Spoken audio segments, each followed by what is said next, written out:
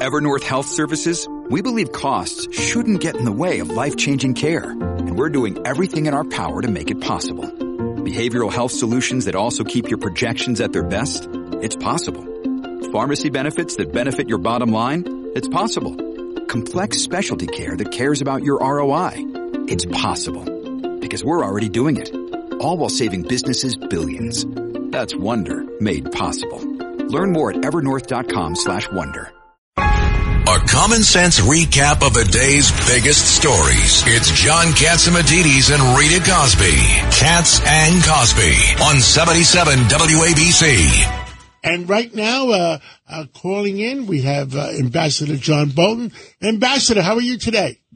Doing fine. Happy St. Patrick's Day. Happy St. Patrick's Day. Now, these guys, they what do they do with Putin today? Well, the International Criminal Court has apparently issued a warrant for his arrest on the basis of war crimes that have been committed as part of the Russian invasion of Ukraine.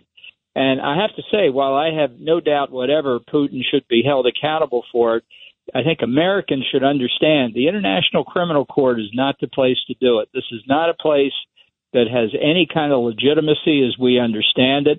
I think the better place to try Putin would be to get him and have the Ukrainians try him, or if you had a different regime in Russia, have them try him. This problem with the International Criminal Court's long-standing. You know, we took our signature off the court during the court's treaty during the George W. Bush administration for really good reason. If you don't like the institution of the Independent Counsel in the United States, the ICC is like the Independent Counsel on steroids. So get Putin, hold him accountable, absolutely, but do it through a legitimate institution. And go ahead, Judge. And Mr. Ambassador, it's Judge Richard Weinberg. The other thing that was troubling is that the allegation is that the kids and others were being moved out of the Ukraine into Russia, and has nothing to do with the vast destruction. I understand. Zelensky says Putin had to know about it. And right. You indict a man because Zelensky says Putin had to know about it? I didn't understand that one. And Ambassador Ed Cox here, it boxes Putin in, doesn't it, in the end? Well, I think he's boxed himself in. I mean, I would have to say we all hope this war ends with Ukraine victorious soon. I don't see how his regime ultimately survives in Russia, and I think this was going to be true whether or not there's an ICC case against him. I mean, people like Putin are not influenced by this. Russia's not a party to the treaty. We're not. China's not. India's not. It really is a court that makes the Europeans happy. And nobody should think that this is really going to affect the course of the war. What I'm worried about in terms of the course of the war is that we don't have a government in the U.S. that's given a statement of clear goals or developed a strategy how to get them. And the International Criminal Court isn't going to resolve that problem. So Poland finally gives 4 planes, MiGs, to Ukraine. How much of an impact can that have on the battlefield? Well, I think it's more a morale impact. I mean, these MiGs are, and apparently Slovakia is giving its 13 MiGs to Ukraine, although they don't have enough spare parts to fly them there.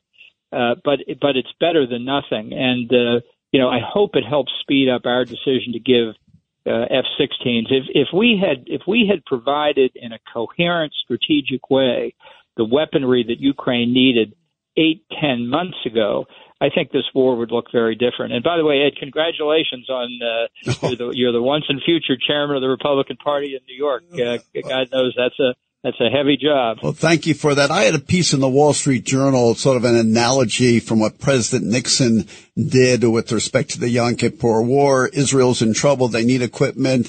The Air Force said, how do we send it? What plane? He said, send everything that flies. And that's what happened. And that saved Israel. Yeah. That's the kind of thing that only a president can do. And I don't think Biden has that capability. Well, Ambassador, I was going to say, I wrote in the Wall Street Journal what Biden's policy seems to be is he wants Russia to lose, but he doesn't want Ukraine to win. And that's easy for us to say. It's not our country that's being ground in the dust. And even worse, if you can't defeat the Russian aggression, the lesson for countries like China is America does not have adequate resolve. We don't have the will to win. And if I were on Taiwan, that would make me very nervous. Well, Ukraine certainly has the will to win, and they are getting extra equipment. They will go on the offensive. If they take the Crimea, what happens to Putin then?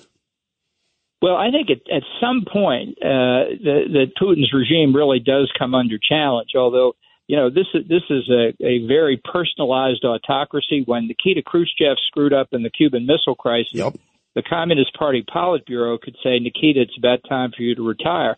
Well, there isn't any Politburo anymore. I think this could be a very traumatic fall for Putin, because if it came from the military, you could see internal fighting among units of the military.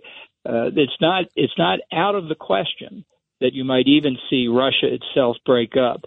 Because some of these places are so remote from Moscow, yet with enormous mineral reserves, with a little money from China in back of them, they may say, being an independent country looks pretty good out here. That's the big question. Putin goes, and what happens after that? Russian Federation breaks up. There's a hard right to it. But in the end, isn't it in the interest of Russia not to be a junior partner to China that's 10 times its size in economy and in population and covets its Far East? And in fact, Russia took away part of the Far East from China in the 19th century, exactly. And China wants it back.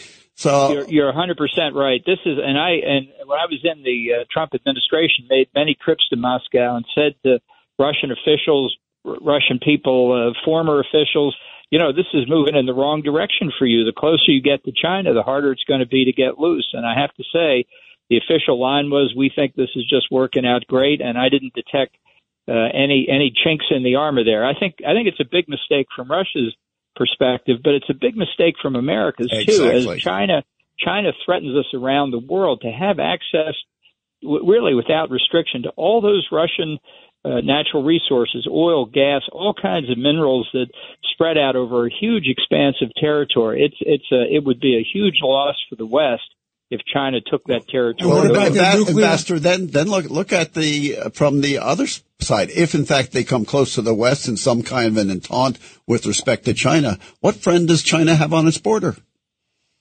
Well, this is increasingly a problem for China too. They're the ones that have provoked our response. They're the ones that have provoked Japan to say we're going to double our defense budget in 10 years. They're the ones that have provoked the South Koreans now to go out of their way to try and find a way to resolve their historic differences with Japan so they can more effectively oppose China together. I mean, this is a chain reaction that China started, and but they are potentially winners in the war in Ukraine either way. If Russia wins, great. China's allies had a victory. If Russia loses, that's great too, because Russia becomes more dependent on China. Well, China looks like they're getting a new alliance, whatever we're going to call it. I mean, in James Bond days, what do we call it? Thrush?